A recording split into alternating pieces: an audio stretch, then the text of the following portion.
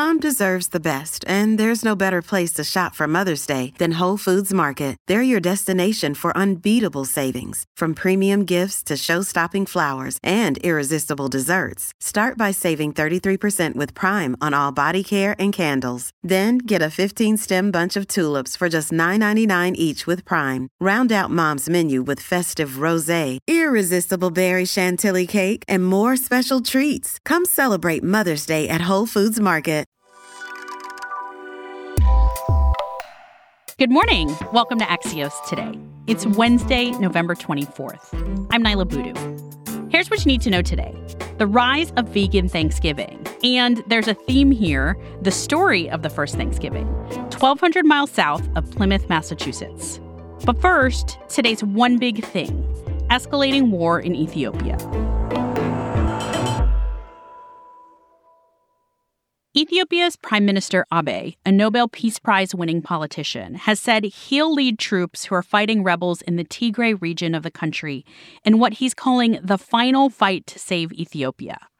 And the Biden administration is warning of a potential humanitarian crisis that could destabilize the entire region. Zach Basu covers national security for Axios and is here to catch us up. Zach, can you explain what's led up to this point?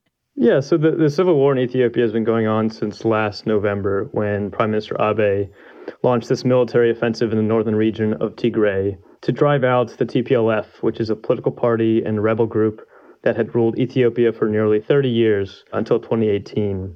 Abiy had initially promised a quick and easy operation in Tigray in November 2020, but the conflict has spiraled into this devastating year-long civil war that has led to a massive humanitarian crisis with thousands killed, hundreds of thousands at risk of famine, incredible reports of ethnic cleansing and other atrocities on both sides. Yesterday, the U.S. envoy to the region, Jeffrey Feltman, briefed reporters on his most recent visit. What's his assessment of the situation? Yeah, so the administration's been engaged in this very intensive diplomacy. Feltman has traveled to Ethiopia several times. They're adamant that they're not supporting one side of the civil war, and the priority is to de-escalate the conflict and reach a political solution away from the battlefield. Feltman told reporters yesterday that there's actually been some progress on getting both sides to the negotiating table, but he fears the alarming developments on the battlefield are outpacing that progress. What is the Biden administration worried about how this may affect the rest of the region? Yeah, so Ethiopia is the second most populous country in Africa and a key strategic partner to the U.S. If the government collapsed, it would have catastrophic humanitarian consequences, send hundreds of thousands of refugees across the region, and could destabilize other countries. So, this is very much something that President Biden is paying close attention to. What are you watching for now, then? Publicly, the priority for the administration has been getting all Americans out of the country now while commercial flights are still available. The U.S. Embassy in Addis Ababa has been issuing daily security alerts, and the State Department has been really hammering the message that now is the time for Americans to get out. Do not wait for the situation to change, and do not expect the kind of military airlift that we saw in Kabul. So the next phase will really be how the situation in Addis Ababa evolves, whether the Ethiopian forces are able to drive the Tigrayan rebels back to the north, or whether something more catastrophic occurs. Axios' Zach Basu. Thanks, Zach. Thank you. We'll be back in 15 seconds with how special diets are factoring into tomorrow's big meal. Hey, it's Ryan Reynolds, and I'm here with Keith, co-star of my upcoming film, If, only in theaters May 17th. Do you want to tell people the big news? All right, I'll do it. Sign up now and you'll get unlimited for $15 a month and 6 months of Paramount Plus Essential Plan on us. MintMobile.com/switch. Upfront payment of $45 equivalent to $15 per month. Unlimited over 40 gigabytes per month. Face lower speeds. Videos at 480p. Active Mint customers by 531.24 get 6 months of Paramount Plus Essential Plan. Auto renews after 6 months. Offer ends May 31st, 2024. Separate Paramount Plus registration required. Terms and conditions apply if rated PG. Welcome back to Axios Today. I'm Nyla Boodoo. We talked about the turkey supply earlier this week. Well, for a growing number of Americans, there won't be any meat on the Thanksgiving table. Axios Tampa Bay's Ben Montgomery has been compiling reports from local reporters all across the U.S. about increasing requests for vegan holiday food. Demand at vegan bakeries and restaurants is crazy right now as households prepare to cater to a growing number of vegans, vegetarians, and flexitarians at Thanksgiving this year. America's most vegan-friendly Thanksgiving yet. This comes at a time when market analysis shows us a rise in the number of meat eaters who are opting for alt-meat products for health and environmental reasons. So analysts are seeing more shopping baskets that contain both ground beef and Impossible Burger, or chicken and chicken.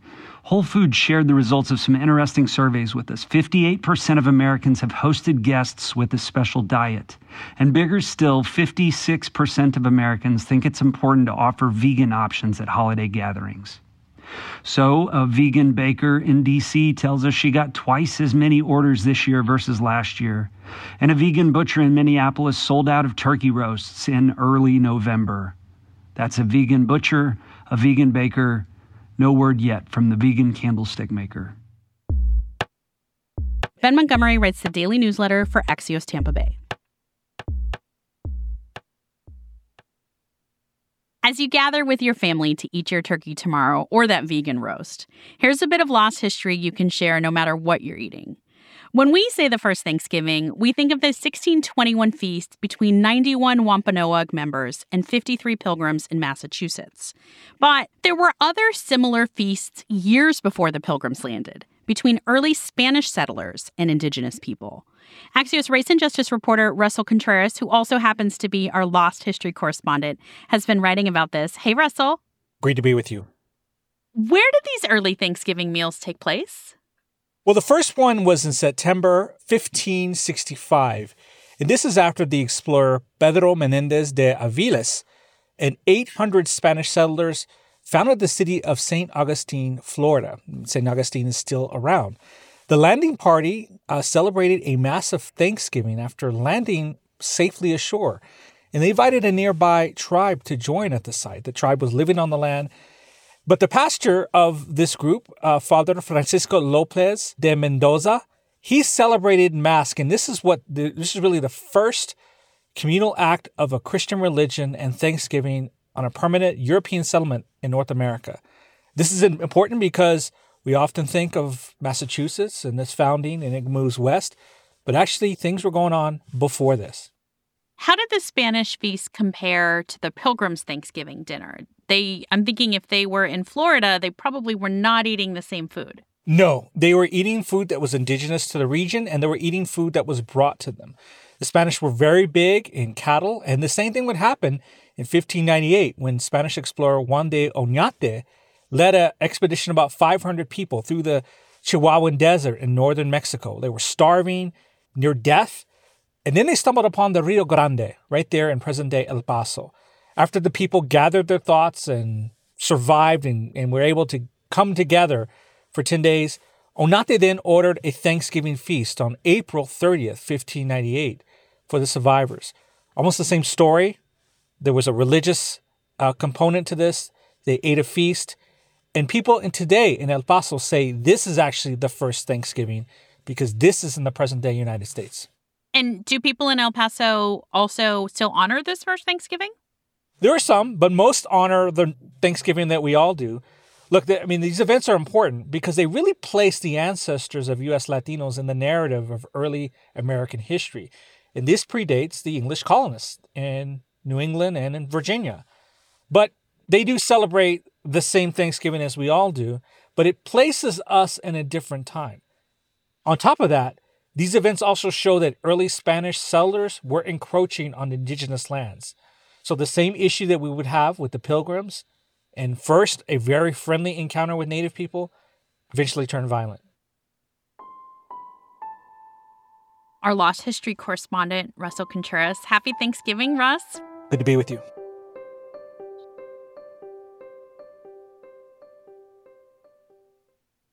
Before we go, yesterday I asked you what you're grateful for this Thanksgiving. My name is Darren Long, and I'm from Shelby, Ohio. I am thankful for the Cleveland Clinic Children's Cancer Clinic. They saved my daughter Jessica's life during the pandemic when they cured her of stage 4 Hodgkin's lymphoma. I will be forever thankful and in their debt. Thanks for sharing that, Darren. We're dropping a little bonus episode tomorrow, so check your feeds for more of what we're grateful for. Axios Today is brought to you by Axios and Pushkin Industries. We're produced by Alexandra Botti, Nuria Marquez Martinez, Sabina Singhani, Lydia McMullen-Laird, and David Toledo. Our sound engineer is Alex Sugiura. Julia Redpath is our executive producer, and Sarah Kehalani-Gu is our editor-in-chief. Special thanks to Axios co-founder Mike Allen. I'm Nyla Boodoo. Thanks for listening. Have a safe and happy Thanksgiving.